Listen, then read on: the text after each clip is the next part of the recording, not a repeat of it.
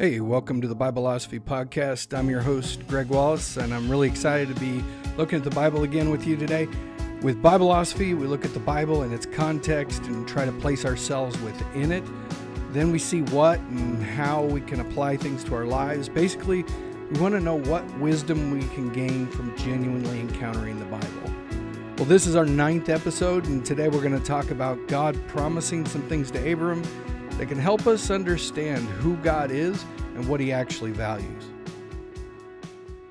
All right. Well, welcome back to Bibleosophy. It's been a couple weeks. I don't know if you guys ever do this. You overcommit yourself a little bit. And, well, that's what I did. So kind of hit that wall where I wasn't quite sure which end was up. So anyway, we're back and looking forward to getting into this. So let's begin by reviewing what we've seen in the Bible so far.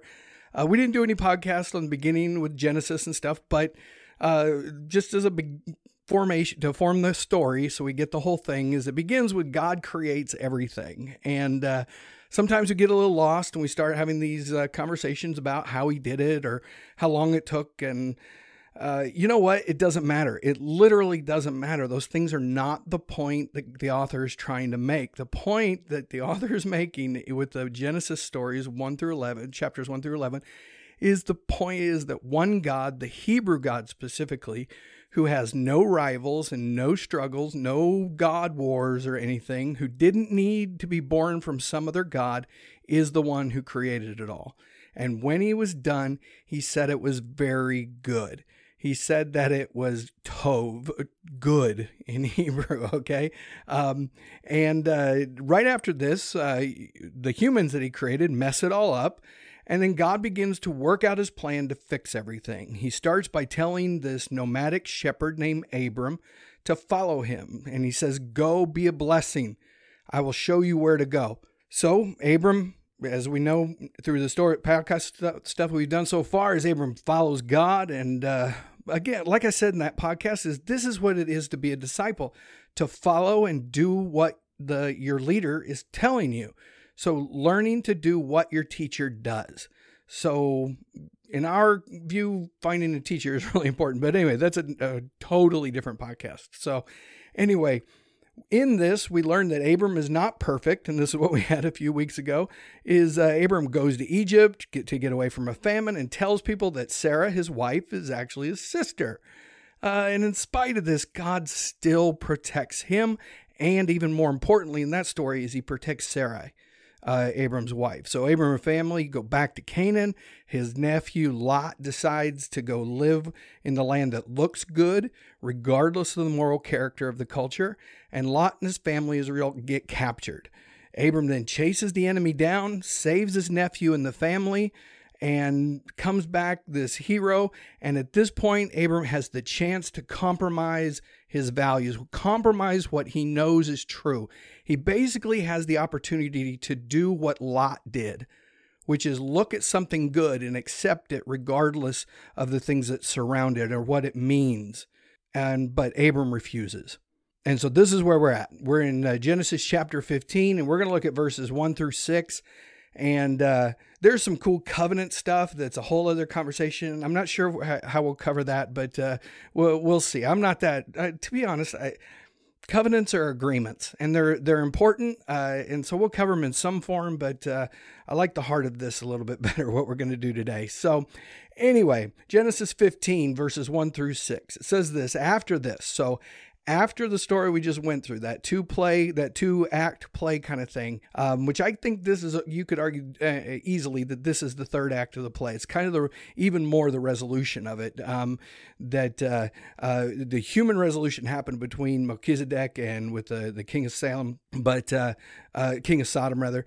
But this is the God resolution part of it, the even more important part, the point of the whole story, I think. So it says, after this, the word of the Lord came to Abram in a vision. Said, do not be afraid, Abram. I am your shield, your very great reward. But Abram said, Sovereign Lord, what can you give me since I remain childless, and the one who will inherit my state is Eliezer of Damascus? And Abram said, you have given me no children, so a servant in my household will be my heir. Then the word of the Lord came to him, to Abram, this man will not be your heir, but a son who is of your own flesh and blood will be your heir. He took him outside and said, "Look up at the sky, count the stars, if indeed you can count them." Then he said to him, "So shall your offspring be." Verse 6, Abram believed the Lord, and he credited it to him as righteousness. So here's how all this goes together. Abram had just chased down some people, these kings, and beat them badly. So badly that he got everything back that they had stolen. And he might, in this situation, have expected them to maybe come find him. And so there might be some fear involved, is really what I'm saying. So at this point, then, God shows up and talks to Abram and says these three things.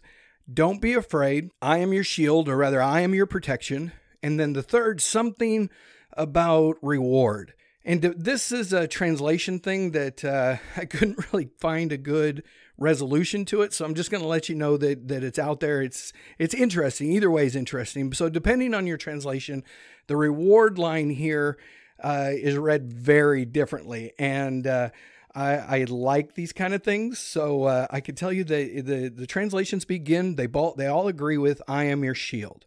God says to Abram, I am your shield. But the next part is either a comma or a semicolon. And believe it or not, those two things change the entire point of it. If it's a comma, it's I am your shield, your very great reward. So if it's a comma, it's all one statement. I am your shield, and then I am your very great reward. So God is saying that he's a reward. If it's a semicolon, though, it's I am your shield, your reward will be great. Okay? So if it's a semicolon, it's two separate statements. If it's a comma, it's a continuation of the I am statement. Okay? Hopefully that makes some sense. I think it's fascinating. But either way, what I think is important here that we can really kind of lock in on is the word reward. And this will become really useful in a little bit, but the word for reward in the Hebrew has to do with something that was earned. Like Abram earned something very good because he had done something very good. He did something great, and as a result, his reward would be great. And even if his reward was God, it was an earned reward. It's just the way the word works. Although if you just left it alone, in a little bit, we're going to talk about that. I think in the scripture, there's a play on words that is going on here.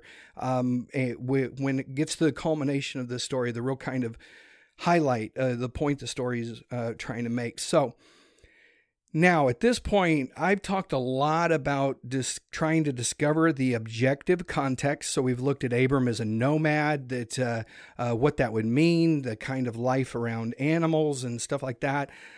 We talked about the geography. We talked about the placement of things and where they would be going and what it meant to do some of these different activities.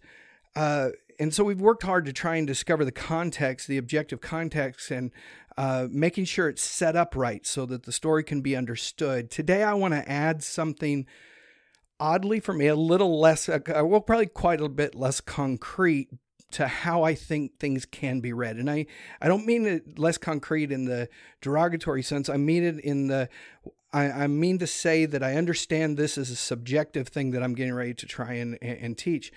Is that there's certain times where reading through the lens of human experience, empathy, and emotion helps and is necessary to understand the situation. That the context is not just the objective things, but some of the things that we have to go, this is what I would experience. If it was possible for me to place myself there, here's how I might be experiencing this on an existential level, on an emotional level, on just am I tired or not kind of level. So again, what I mean here is then as we're reading the story, as we're thinking through the story, what would the emotional experience be if you or I were actually in the story? If instead of Abram, it was Greg.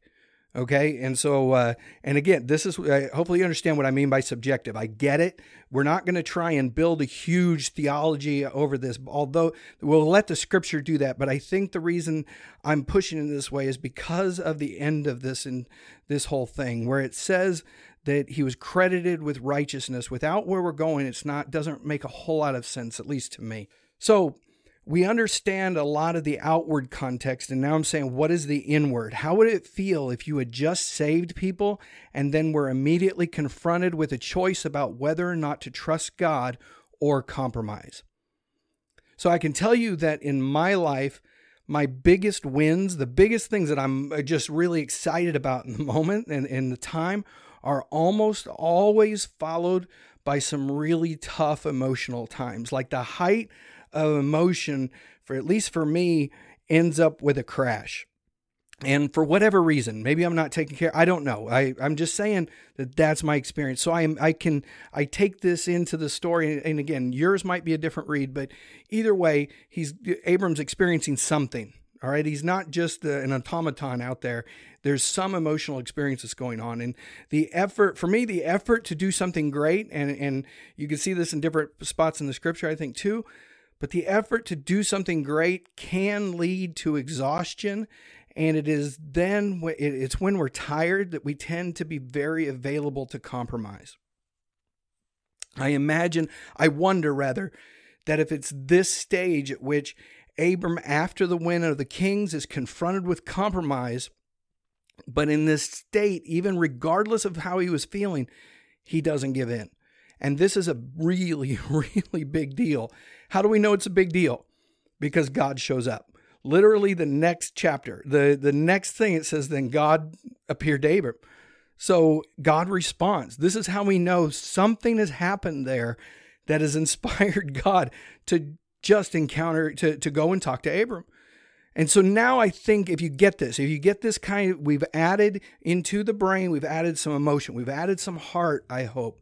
And so I think we're closer to the right place for the heart of the conversation that is happening here. Because imagine this, that after you then have said, no, I'm not going to compromise.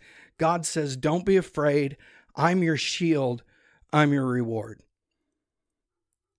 Okay, and it's at this point that Abram hears what God says, and in response points out that he doesn't have an heir, that he doesn't have a son, so everything he owns, his estate, is going to go to this guy from Damascus. This guy, he has a servant who is the next in line to inherit everything Abram has. Basically, Abram says to God, you've given me no children.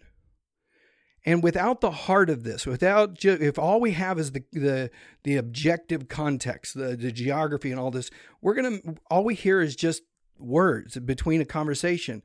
And there's without any emotion to it, it lacks its point. And so without what we get in the heart, we can miss rather the content of how Abram responds. We get what Abram responds. What we need to understand this is how he responds. And then the following response from God. When we move past the cold and unfeeling stuff and understand that Scripture is encountering us on a very human level, that God is coming to us, speaking to us, it's significant. It's massive, because in this, there are certain parts of the Bible that cannot be understood without getting a hold of this. So anyway, in response to God's word, so God said, I'm going to, that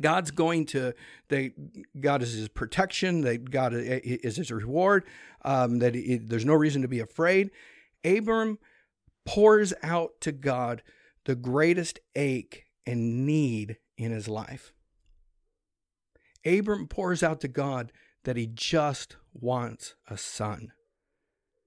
That Abram, he's empty and he sees his life as meaningless if there's no son to be his legacy. This isn't a cold, just kind of contrary response to God, as if Abram was saying, yeah, reward, you say, well, where's my son? This isn't a snotty kind of response. This isn't an aggressive kind of negative side of what God said positively. This is Abram and God talking intimately, and Abram opening up his heart to God and telling him what he really cares about. And what is God's response? God opens up his heart to Abram. And from this point of view, I want you to hear what God says to Abram again. I want you to listen. It is God, if you can put some emotion in this, and God responding to Abram, who's just said, I just want a son. And what about this guy? And God responds, this man will not be your son, but a son who is your own flesh and blood will be your heir. Verse 5, God took him outside and said, look up in the sky. Count the stars, if indeed you can count them. Then he said to him, so shall your offspring be. This is what God said. With heart, with connection, with Abram, you will have a son. You think you just want one son? Come here, let me show you something. I'm going to give you an object lesson. I'm going to use the entire cosmos as an illustration of my dream for you. This is what I'm going to accomplish for you. Look at the stars. If you can, count them, because that's what I call blessing. That's what I'm going to do. You want a son? I'm going to overwhelm you. Now, why do I think this is the actually good reading of the Bible? And it's because of verse 6. Because of the verse, right after this, count them if you can. This is how many you're going to have kind of thing. Verse 6, it says this, Abram believed God, and it was credited to him as righteousness. See, if there's no emotion in all of the preceding little conversation here, verse 6 confuses me.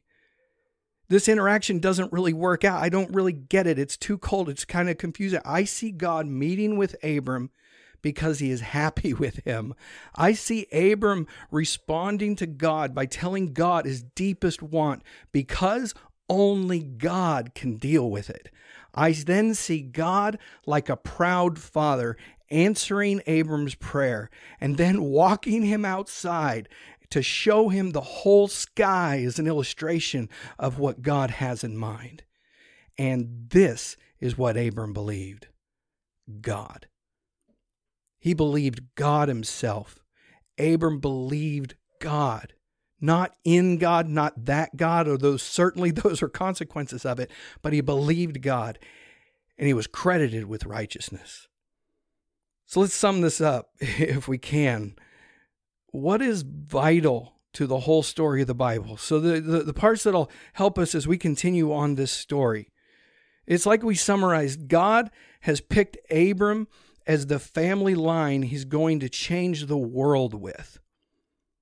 Abram is with this and correctly points out that for God's plan to work, Abram needs a son. So again, this is just story. There's no emotion to this. This is the structure of the story. God then promises to Abram again that he will have a son. And then God promises more children that he could even count. And we also get that believing God is of central importance. And so this is what we're taking forward. That God has a plan for Abram, that he's doing the entire redemptive work of humanity through the family of Abram. He's going to give Abram not just a son, but a whole family. And in response, Abram believes him, and this is central to where we're going to go.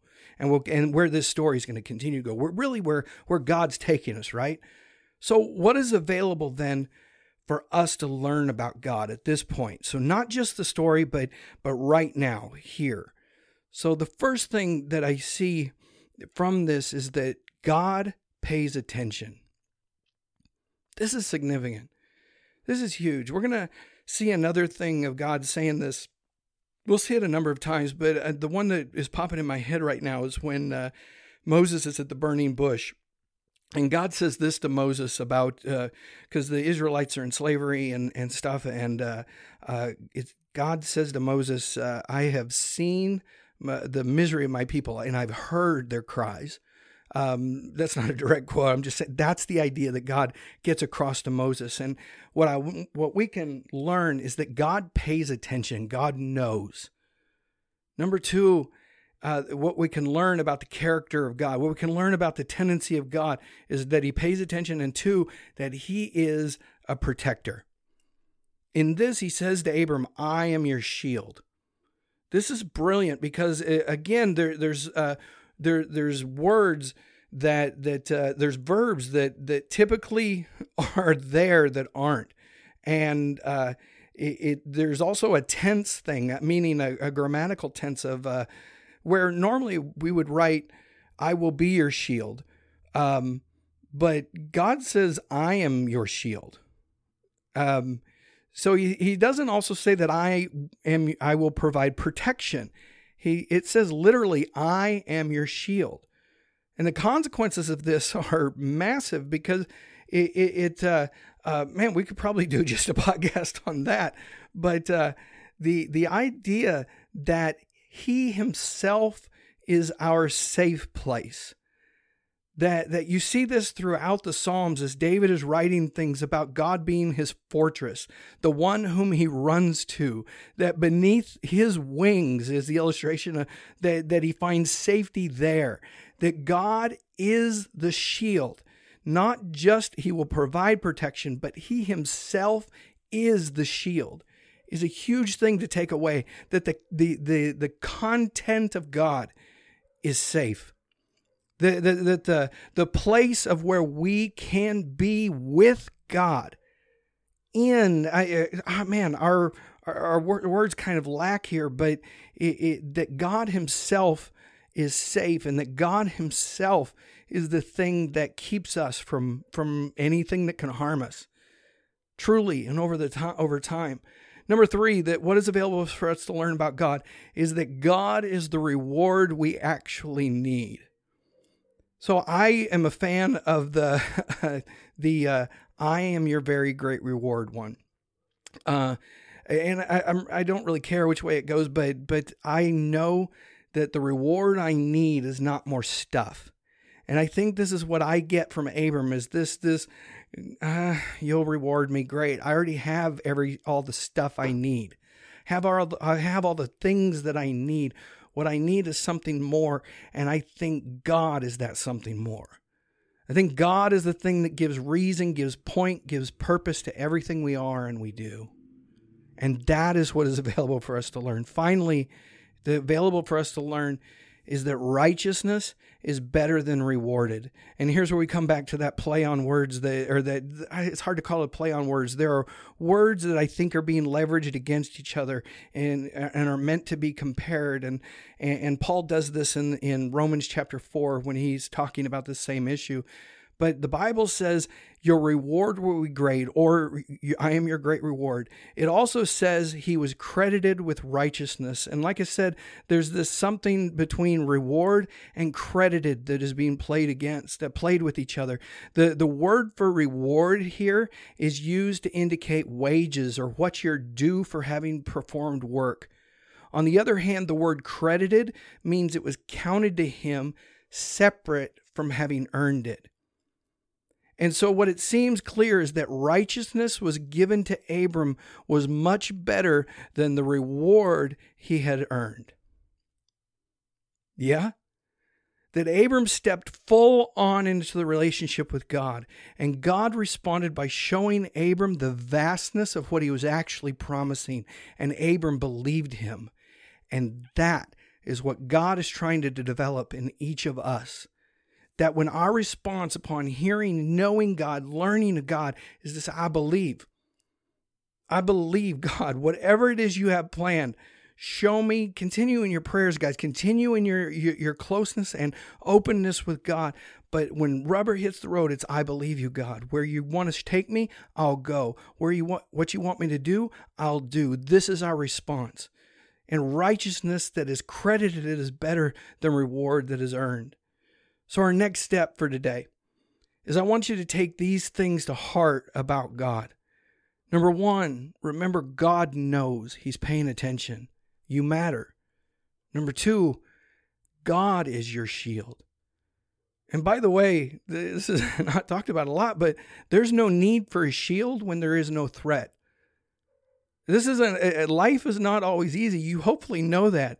But God is our shield. God is our safe place. God is our protector. Number 3, that God is the reward you actually need.